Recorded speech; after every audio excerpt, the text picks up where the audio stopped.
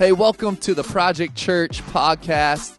My name is Caleb Cole. I'm the lead pastor here at Project Church in downtown Sacramento, and we're so glad that you came to hear this word.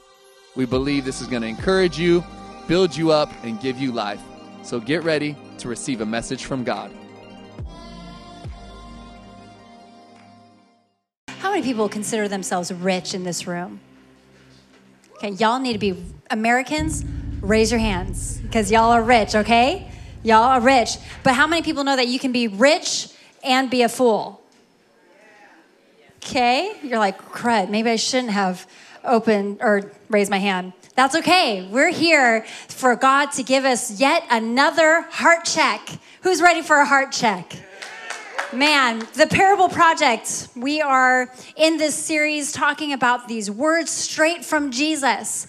I was saying this a couple weeks ago that oftentimes we are so concerned about the relatability to a pastor when Jesus is saying, no, I want there to be accountability to me. I've given you words. You don't even need their illustrations. I've given you words. Now, will you take heed? That's what the parables give us, an opportunity to hear the heart of Jesus and not just ask, what would Jesus do for the sake of behavior management, but for heart stewardship.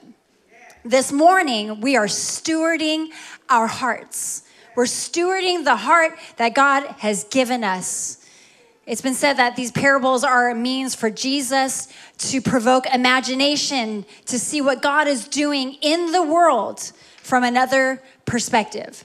He knows that this is the end of his time. You have to realize all the parables that you're reading, he knows that is the end of his time on earth. It's drawing near. So every single story he shares, everything he shares is fully about the mission that he is wanting us to grab hold of. How many people feel missional today? Okay, if you don't, this parable should kick you in a gear because these parables are all about the kingdom of God. The parable of the rich fool is about the kingdom of God. All these parables are about what Jesus wants every single person in this room to be a part of. You know, sometimes we talk about the kingdom of God and it seems like this lofty, faraway thing, and it's this ideal. It's just this hopeful thing. But can you understand that the kingdom of God is made up of kingdom dwellers, and the people who make up the kingdom of God are the sons and daughters of the Most High God who are co-heirs with Christ. So we have an inheritance. Amen? You believe that? So this morning, we are on kingdom business because Jesus wants to get his kingdom understanding across to us through these parables. It's the end of his life. So he's saying everything I'm saying to them, they must remember that there are treasures in the words that I am leaving them because they have a mission to be on if they are a part of my kingdom. 1 out of 3 parables are about money. Are you excited to talk about money? You're like, man, I've been thinking about Christmas. I've been thinking about the holidays. It's getting expensive. And you know what better thing to talk about here in November than money? Okay, you guys are as excited as me. 1 out of 3 parables have to do with money, and this is one of them. Your money matters. You know, many people accuse the church of talking about money too much, and I would go as far to say and submit to you that money really does matter. Otherwise, this man whose life is about to end, he would not leave us words that 1 out of 3 of the parables are about money if it wasn't important. So I just want to say right now, don't let your trauma with money and church keep you from hearing the word today. Don't let it keep you from hearing the word today. But here we go. The rich fool. You ready to jump in? All right, here we go. Luke 12, 13 through 21. At this point, Jesus has had so many followers. Many thousands upon thousands are following him. And one in the crowd said to him, verse 13, "Teacher, tell my brother to divide the inheritance with me." But he said to him, "Man, who made me a judge or arbitrator over you?" And he said to them, "Take care and be on your guard against all covetousness, for one's life does not consist in the abundance of his possessions." And he told them a parable saying, the land of a rich man produced plentifully. Somebody say plentifully. And he thought to himself, what shall I do? For I have nowhere to store my crops. I've made so much, it's plentiful. What do I do with all these crops? In verse 18, he said, oh, I will do this. This is his eureka aha moment. This is what I'll do. I will tear down my barns and build big, larger ones. And there I will store all my grain and all my goods. And I will say to my soul, soul, you have ample goods laid up for many years. Relax, chillax, eat, drink, and be merry. But God said to him, fool, this night your soul is required of you, and the things you have prepared, whose will they be? So is the one who lays up treasure for himself and is not rich toward God. The most important statement in this parable is that last verse, verse 21, and this is where we're going to start. So is the one who lays up treasure for himself and is not rich towards God. Can I tell you right now that you all have many possessions. You all have stockpiles of things. You might think, no, I don't. Yes, you do. The fact that you're in this building, you get to experience warm shelter, air conditioning, heater if necessary, chairs to sit on, clothes on your back. You have so much. You're filled to the brim. And many of you have the debt to prove that you have as much as you do, right? And here's the thing, many of us will be spending the rest of our lives paying off that debt. But here's the thing. Nothing on this earth belongs to us. It's all from God. Every good and perfect gift is from God. All of the provision we have is from the Lord. So none of it is actually ours. So you do have something that you are stewarding. You are benefiting this moment from what God has blessed others with. Every single one of us have so much to be thankful. We are rich in him. We have much. But this parable is so simple, and this verse is essentially saying this, and this is the main point. We need to understand kingdom. We have to understand our riches. And here is the point. The kingdom life is not having things. The kingdom life is knowing God. The kingdom life is knowing the one who has given all of this to us, even if so many of us are in debt. The kingdom life is not having things. The kingdom life is knowing God. Let's get to verse 13 through 15 so that we can understand this text more and understand this idea of knowing God. At this point, there's tens of thousands of people around Jesus, and one random person says, teacher, tell my brother to divide the inheritance with me. In this story, we know that this man who comes up to Jesus and asks this question, we know that he's not a man of God. We understand that he is not concerned about knowing God, but rather he is interested in gaining something from God. How do we know this? First of all, he calls Jesus teacher. We see this repeatedly throughout the New Testament, that the Pharisees and the religious leaders will call Jesus teacher because they want his teachings, but they don't want him. They want his messages, but they don't want him as the messenger to their hearts.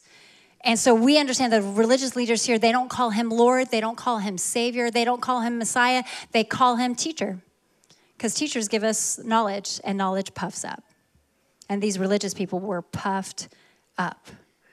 And then not only does he call him just teacher, but he doesn't ask a question of Jesus.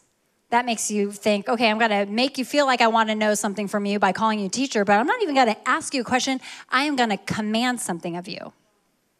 Do you see the entitlement? Do you see how he is commanding the Savior of the world to tell my brother to divide the family inheritance with me? He's telling Jesus what to do. Ooh, how many times do we come into our prayer closet and we ask, Jesus, would you just give me what I want, arrange everything so I can have things the way I want it? And we're more interested not in knowing God, but knowing we know what he can give us. Now you have to understand that Jesus's response further indicates that this man is far from him. We know this because he addresses him as man. Man, do you know that in the kingdom of God, he addresses us, this kingdom, every single person in this room who has given their life to Jesus and said, I want to come to the saving knowledge of him. I'm going to give my life to him. He's the Lord of my life, the Savior of my soul. If that's you in this place, he sees you as son and daughter, and you're a part of the kingdom. But we see that this man is far from him because Jesus calls him man. Oh, woe to us who would see Jesus when he returns and he calls us man or woman. Anybody else want him to call us daughter and son? We know that he has no faith because in Matthew 9:2, he addresses the paralytic as son. He's lying in bed and he sees his faith and Jesus says, take courage, son, your sins are forgiven. Luke 8:43-44 and verse 48, it's the woman with the issue of blood. He said to her, daughter, your faith has made you well. Go in peace. Your faith, if you don't have faith in Jesus, if you don't trust him in this life, then he may see you as man, woman, not son or daughter. What is he addressing you today? What is he addressing you as today? We know that this man who is challenging Jesus, he's a religious person of this day. He is a Pharisee. He is a teacher. It's something that a lot of the students of the law will ask the rabbis, teacher. They call him teacher. So he's a religious person. He knows the day and age. And here's the thing that we also know about this man is that an inheritance was something that you read about in Deuteronomy. By this day, the principles of having the oldest brother get the inheritance first and all the laws and the litigation that is wrapped around that particular issue of inheritance was not something that they were concerned about in this day. So this religious person is taking a law that is not even being used in this day anymore so that he can be appearing as more virtuous. I know we talked about the religious spirit last week, but the religious people will take laws of old and use it to make them look better and use it to incriminate others that they want to put down and seen as elevated from. Do you hear me? I think we have to continue to break up with the spirit of religiosity as the church. There is a danger every week after week, the longer we know the Lord, to start becoming more reliant on God's grace, not on his grace, but what we have received. Do you hear me? Not laying our lives down because of the grace, but, we have grace, so I'm religious. I'm more altruistic. I'm better. This is what the man is doing, and we know that the man with this religious spirit has no faith.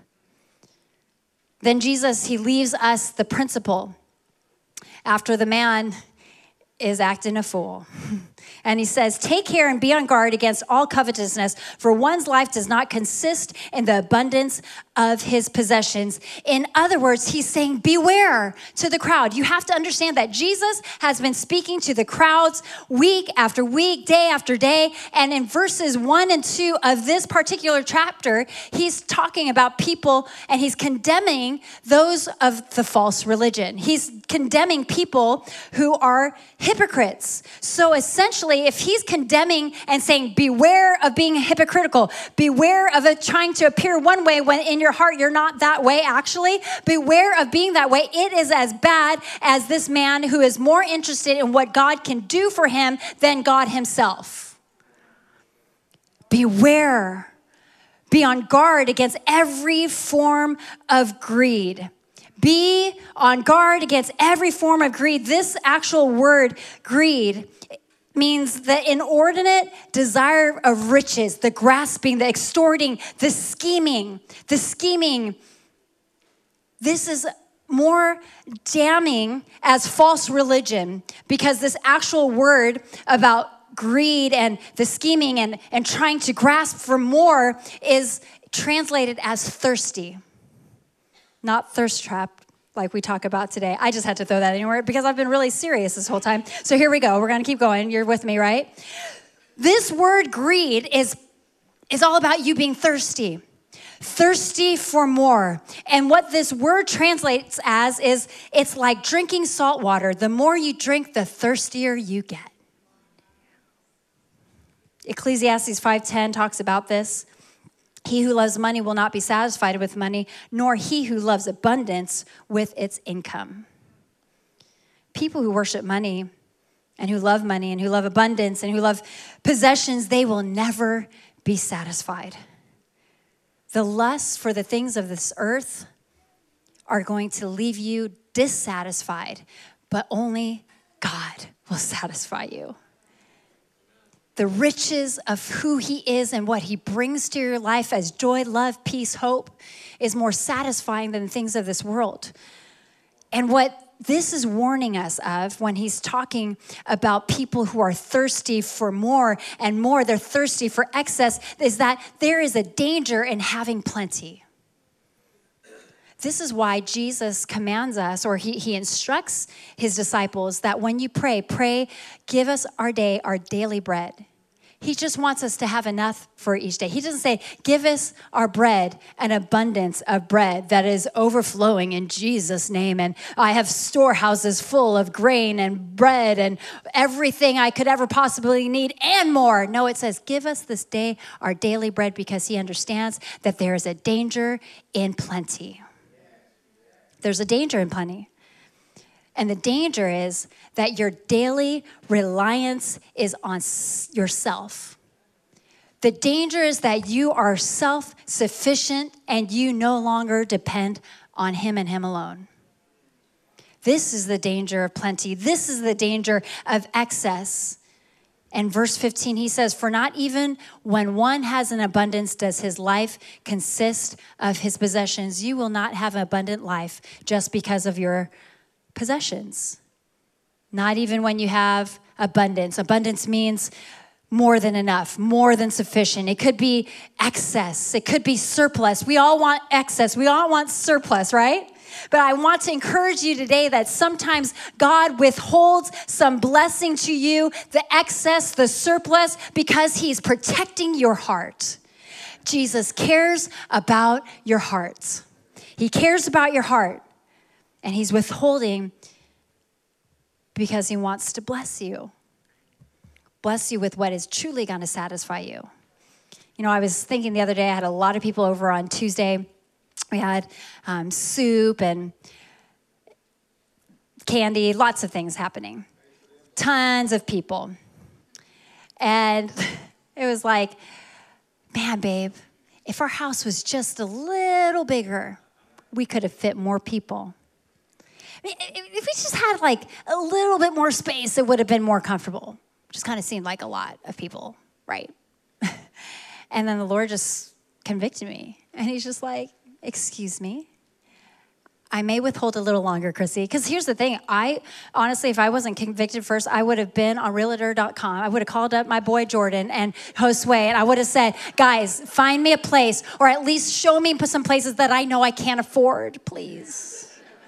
We just run into those traps. That's the real thirst trap, right, y'all? I knew it would come back around.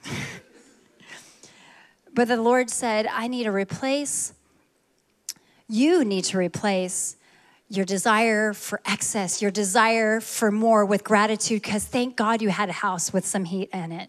Thank God you had a stove so that you can burn some soups on there so people could be fed. Thank God that you have friends. Thank God that you have a little concrete place. It's very small. There's no green. There's no grass. It's just a little small concrete area. Thank God you have that little area so you could put your solo stove on and people could roast marshmallows on it. Thank God, Chrissy. But so many of us are praying for God to give us more and some surplus and some excess. Maybe God loves us so much that he's withholding from us. Thank you, Jesus. So how does this rich fool teach us about the kingdom? Because we're about kingdom business this morning. We know that this man is acting a fool. And so what Jesus does is he attaches a parable alongside this man's interaction with him. The word parable, the second part of that word is bole, which means to place, or para, alongside. To place alongside. So that this parable is showing that this man cares about excess. This man cares about more. This man cares about getting more of the inheritance, right? And he's demanding it of God. So what Jesus is doing is he's going to accompany another principle in a parable, in a story, to match this principle that we're learning from this guy. And he shares a parable about a rich fool. And it teaches us a lot about the kingdom. It should teach us how we should act as Christians today, okay? As people who are kingdom dwellers, the ones who are the sons and daughters of the Most High God, of the kingdom. Number one, it's a surprising kingdom. What is surprising about Jesus' response? You'll see that every parable has an element of surprise in it. And there's actually two surprises, but the first surprise that I want to draw your attention to is that Jesus doesn't answer the man and his question or his concern. The parable itself doesn't answer his question, because all this man cares about is he wants to know when, he wants to know how much, he's demanding that God does this a certain way. He's wanting an outcome. He's wanting God to tell him the strategy and make the logistics right. But can I tell you this morning that Jesus responds for the goal of connection, not logistics or earthly wisdom. Today, this morning, some of you are asking God for him to put together logistics and make things work out for my benefit and for my outcome. And Jesus is saying, but I want to connect with you. The Savior of the world, who loves you, who's blessing you, who's withholding from you so that you would be blessed, the one who is giving you much, the one who is giving you the pleasure of being here today, who has given you breath in your lungs, he today cares more about connecting with you than your comfort, than your earthly comfort. Some of us are spending way too much time asking God how, and he's saying, me, come to me. I want to connect with you. You know, it makes me think about how many times each Sunday the opportunity is presented.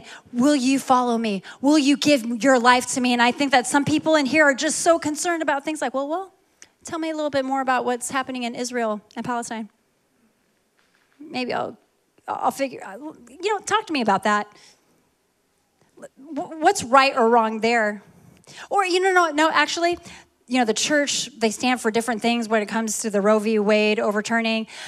Let's assess how people are going to act like that. The church, how they're going to act before I give my life to the Lord. Or some people are like, let's talk about the contentious issues of women in ministry. Should they be preaching from the pulpit? Or maybe we should care about speaking in tongues. Let's talk about those logistics, Lord, before I completely give my life to you.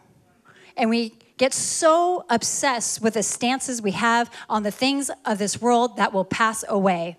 The non-essentials of the world of eternity, the non-essentials, than the essential of knowing him.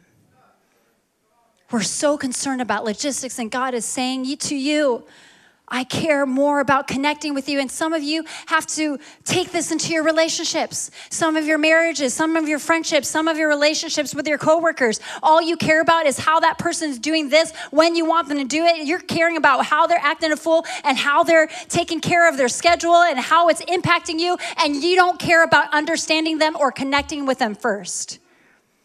Do you hear how it's so much more important to have connection than caring more about the logistics? Jesus does not answer the question. It's surprising, but it's not surprising when you know that his goal is to connect with you. Listen to me. God wants connection to us. Stop concerning yourself with the things of this world, or it will delay your connection with him. Some of you are trying to figure out things theologically that will remain a mystery for the rest of your life, and you won't know until you get to eternity. So get connected to the Lord who loves you, get to know his love, and then you can worry about those things. Seek after him, and all these other things will be added unto you. Seek first the kingdom of God. God will always care more about the spiritual stuff. I get people who I think would rather have me give them an answer or a strategy or a solution for their problem rather than prayer. They want a solution. I want it now. And I'm telling you, I need to connect with the Lord about that first. I'm not an expert for your life. I'm a pastor. I'm a human. I'll tell you right now who's going to help, and it's the King of Kings and the Lord of Lords. He's always going to care about the spiritual. He's going to leave the legal, economic, civil, and social stuff of the world because those things will pass away. That's not his kingdom. His kingdom is a spiritual kingdom. It's a upside down kingdom, which leads me to number 2, the kingdom values.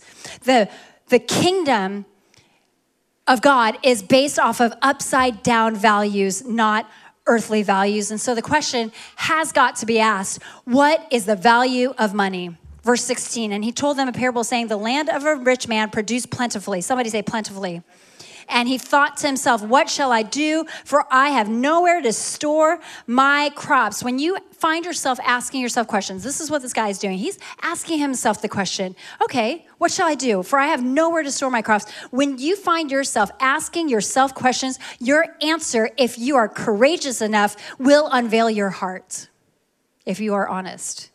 The way you answer this question of what is the value of money will give an indication of your heart posture. Because it says in Luke 12:34, where your heart is, there your heart will be also. Your heart, your heart, your heart. Somebody say your heart. Simply put, if you value the things of this world more than God, your heart will find itself in a very harmful place. If you value God more than things, your heart will be in a helpful position. You can help the kingdom of God. You can build the kingdom of God. You have so much humility that you care about helping the kingdom. You don't have a haughty spirit that is just ingesting toxic, harmful, hazardous things. When I think about the idea of this things being harmful to my heart, I think about just material things. The things of this world will pass away. The plastic containers, all the things. It just turns into toxins here on this earth. And it's supposed to pass away because you can't take it with you to heaven. But yet we build our lives and we grow haughty in our spirits when we acquire more things. But it's only going to leave you in a harmful place and lure you away from the things of God.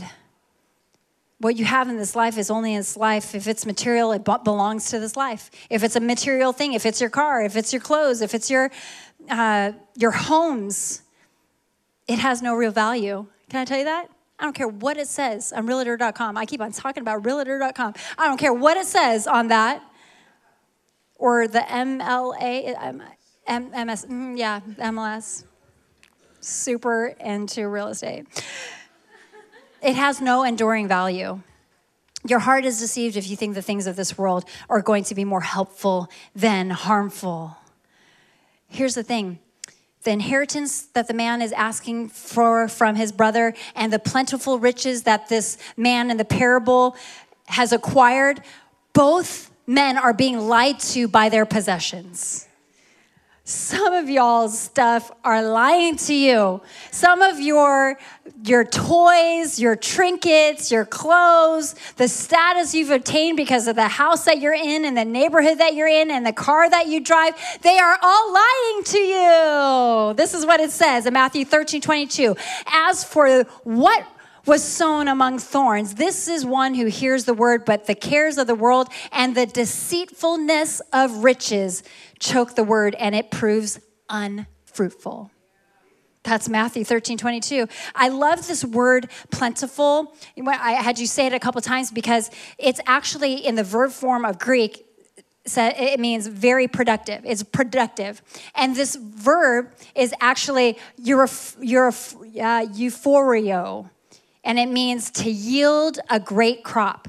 So the plentifulness is related to agriculture here, and that it's yielding a great crop, euphoria. But we get an English word from euphoria, and it's called euphoria. Now for us, euphoria has nothing to do with a crop, obviously, right? Euphoria is elation. We're elated. We're excited. We're filled with joy. We're filled with over-the-top satisfaction, fulfillment, feelings of happiness. Anybody else have had feelings of euphoria after you went shopping, after you clicked yes to my cart, checkout, right? When you click that in Amazon Prime, you get it when you buy something on Amazon and it says it's going to be there between 7 a.m. and 11 a.m., you're like, ooh, yes. Euphoria. right? Just me? I mean, I think I get something from Amazon every day. Okay, here's the thing. Your things and your possessions are lying to you. You're experiencing euphoria. It's lying to you, though. 1 Timothy 6:9, but those who desire to be rich fall into temptation, into a snare, into many senseless and harmless desires that plunge people into ruin and destruction. So I'm going to ask the question again. What is the value of your money? The way you answer this question will give an indication of your heart posture, but it will also give you indication of your life's priority. Verses 18 and 19, if we read it again, verses 18 and 19, it says, and he said, I will do this. I will tear down my barns and build larger ones, and there I will store all my grains and my goods, and I will say to my soul, soul, you have ample goods laid up for many years. Relax, eat, drink, be merry. Did you know that in these two verses, in just two verses, he says, my.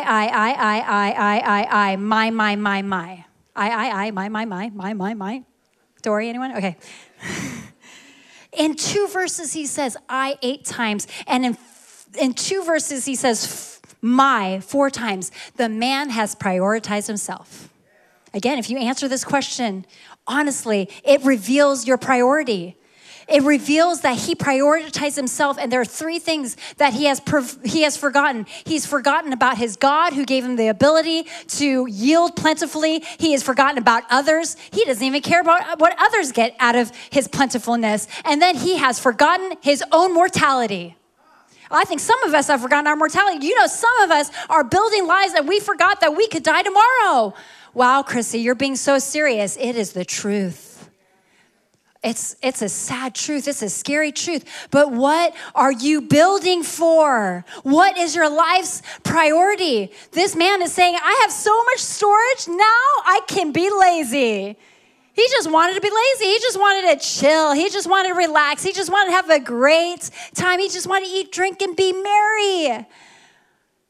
Some of us are building lives so that we can have a great retirement. And there's some people in this place, I believe that many of you are retirees. I think that, as you can see, that our church used to be a bunch of singles, now it's a bunch of families. And now we're seeing people who are starting to retire or who have been retired or coming around. And I love that you're here, because you know what I say about you? Those who are retired and those who have more time, those who have built up more money, you are going to be probably more effective than you thought you have ever been in the kingdom.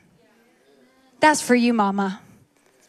She's the one shouting me down because she's excited about the word, because she knows that she understands that it is better to know Jesus than to care about the things of this world. Retirement could possibly be the most effective season of your life. Don't let your possessions lie to you. Don't let the world lie to you. I believe that your soul, you are going to say to your soul different than what this man says to his soul. He says, soul, you have ample goods laid up for many years. Relax, eat, drink, and be merry. No, I say to you, relax, have fun, but also be effective for the kingdom of God. The way you answer this question is going to give you an indication of your heart posture. It's going to give you an indication of your life's priority. And it's going to give you an indication of how foolish you are or are not. But God said to him, fool, this night your soul is required of you, and the things you have prepared, whose will they be? Who are you building for if you won't be here tomorrow? This man, all he cared about was himself. All he cared about was his own life, and he forgot about his morality. He didn't say, oh, God, I love you so much that I'm going to give it to your kingdom. He didn't say, oh, I love my family so much. This man was alone. Oh, how sad. This man was alone, and he didn't have anybody to give it to. He didn't have people around him to give it to. And he forgot about his morality. James 4:13-14, it says this, come now, you who say today or tomorrow we will go into such and such a town and spend a year there and trade and make a profit, yet you do not know what tomorrow will bring. What is your life? What is your life even? For you are a mist that appears for a little time and then vanishes. So serious. So listen to me.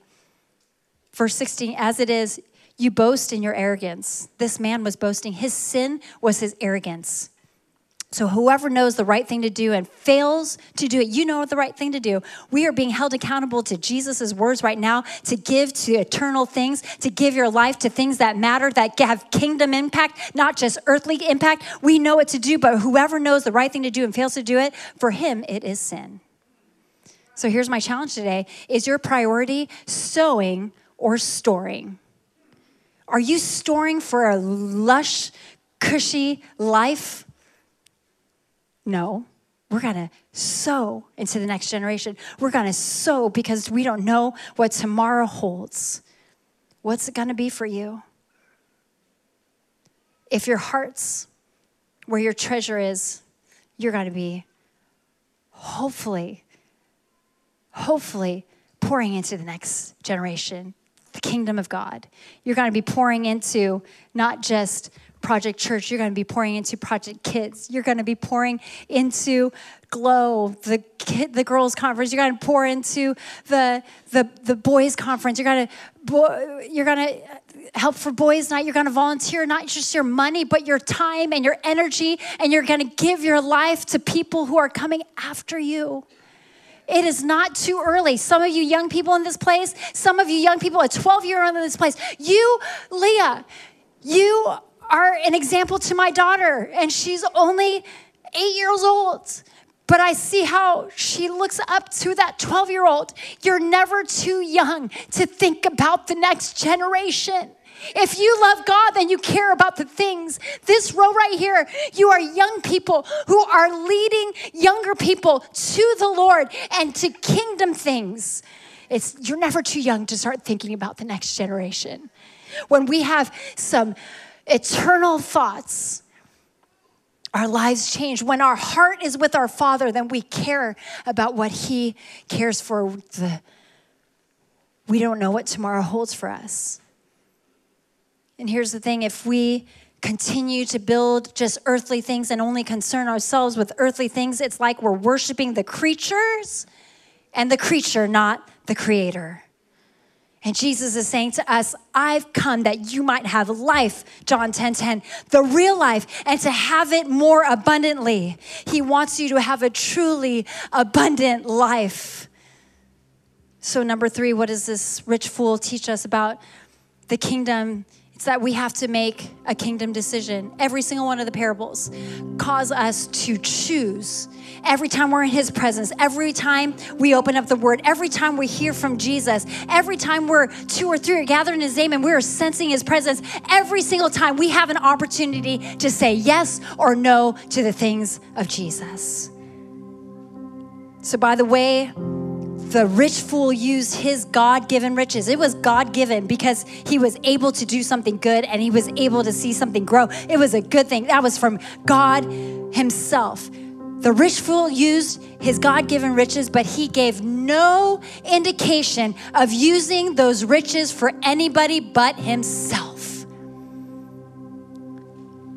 So my question for you today, what is true kingdom richness? When your heart moves towards God, you have true kingdom richness. Because again, this life is not about the things that we have. Kingdom life is about knowing God. Verse 21, I'll end here the way I started. So is the one who lays up treasure for himself and is not rich towards God. We need to learn, church, Project Church, we need to learn what it means to be rich toward Him. We need to be more concerned about being rich toward Him, not towards the things of this world and acquiring and obtaining and growing and hoarding. Being rich toward God is a synonym for laying up treasures in heaven. Being rich toward God means moving toward God as our riches. He is our greatest reward. He is the greatest richness. Rich towards God means counting God greater richness than anything on this earth. Richness, come on. Philippians 3:8, I count everything as lost because of the surpassing worth of knowing Christ Jesus my Lord. For His sake, I have suffered all things. I've suffered the loss of all things and count them all as rubbish in order that I may gain Christ and be found in Him and Him alone. Being rich towards God means using our earthly riches to show God how much we value Him. Are you using your riches to respond to what he's asking you to do so that you can say, I value you more than the ideas and the plans that I have for my own money? My own money, my own time, my own talent. Being rich toward God is being more concerned about sowing than storing. When I think about my life, I think about Cain and Kai and Charlie. Let's not get religious. We already cast that spirit out last week, right? I'm still gonna buy my boys Jordans. I'm still gonna buy them Air Force Ones. Charlie has some beautiful Edelman boots. They are so fly. I love them. I'm gonna buy her all the Zara clothes I could pay for. But I'll tell you this right now, they're gonna love Jesus more than they love their shoes. They're gonna know more about tithing than they're knowing about how these clothes were made and designing them. I want them to care more about the things of the Lord, and I'm gonna care about them because when I leave this earth, what have I left them? What have I left them? I have left them more earthly riches. Hey, that's good. They already have a college fund. This is a great thing to do. This is wisdom. But also I want them to care about the thing that the God that I'm just stewarding their lives. I want them to care about building the kingdom of God for his name. Not the name of Cole, not the name of Project Church, but for the name of Jesus, because they are sons and daughters of the Most High God. That is their mission. That is our mission. Kingdom, sons and daughters, you have a mission. Don't be rich towards the things of this earth. Don't care about acquiring all those things. And can I tell you, Jesus never condemned the man for having much. Thank you, Jesus. I fully intend on being rich one day, but I will use it for the kingdom of God. Caleb and I we dream that we would be able to give 90% away and to live off of 10%. What a joy that would be. May it be so. May it be so for every single one of you. May we increase our tithe till we realize, it's not just about the religious act of giving 10%, but God, may my tithe increase year after year because I care more about the things of this earth. No condemnation. Maybe some of you just need to start there, okay? Oh, but Lord, may my heart be rich towards you. Would you bow your heads in this place? I want to pray for you because some of you are listening to this message and perhaps God is showing you how he wants you to use what he has given you. I want to pray for you right now that you would steward it well. If that's you in this place and you feel like the Lord is showing you how to maybe pivot, maybe how to encourage you to be more faithful with your giving or to be more faithful with the things that he's entrusted with you with. If that's you in this place and you just need a touch from him as it relates to your finances or any resources that he's given you, I just want to pray over you. Would you raise your hand if you're in need of prayer after you're listening to this message? I see those hands all over the room. God, I just thank you for each hand that is lifted, and it's a step of faith to say, God, I need to make a decision, a kingdom decision for you. I have much, but God, may I use it for your kingdom, and may it show my value towards you and knowing you first. So God, I pray that you would just give them heavenly strategy, heavenly wisdom, and creative ways, God, that would sow into the kingdom so that many would come to know the name of Jesus. Also, if you're in this room and you want to give your life wholly and devoted to him, you want to say, I want to be a part of that kingdom. I want to live for something greater than myself. I want to think about others. I want to think about God. I am totally understanding of my mortality. If that's you in this place and you want to give your life to the Lord, you want to give him fully devoted, you're saying, I want you not just to be the savior of my soul, but I want you to be the Lord of my life. I want to give it all back to you because you alone are my greatest reward. If that's you in this place and you're sensing the peace and the joy and the hope that comes from knowing him, you want to solidify it and make a decision for him today so you can build the kingdom alongside other kingdom builders. If that is you, would you raise your hand on the count of 3? 1, 2, 3. Come on, I see hands all over the place. Hands. God wants to do something in every single one of you. This is a step towards the greatest season of your life, the most fulfilling, rewarding, abundant life. So everybody, would you pray, repeat after me with those who raise their hands? Everybody in the room, come on, let's help out those who raise their hand. Dear Jesus, thank you for bringing me here today. I accept you in my life. I love you so much. I need a Savior. I need a Lord. I can't do it without you. I believe that I've died in my flesh, but you have helped me come alive in your resurrection power. Wash me clean, make me new, and give me the strength to live for you for the rest of my life. I love you, Jesus. Amen, amen, amen. Come on, can we give the Lord a shout of praise in this place? Hey, thanks so much for tuning in to the Project Church podcast. We pray and hope that this message encouraged you, built you up, and gave you life. We want to ask that you would invest right now in what God is doing here in downtown Sacramento. We've just recently moved in to our all-new building in the waterfront, Old Sacramento District. We want to ask you, if you'd like to give, you can go to projectchurch.com/give to invest. Let's see all that God can do through us.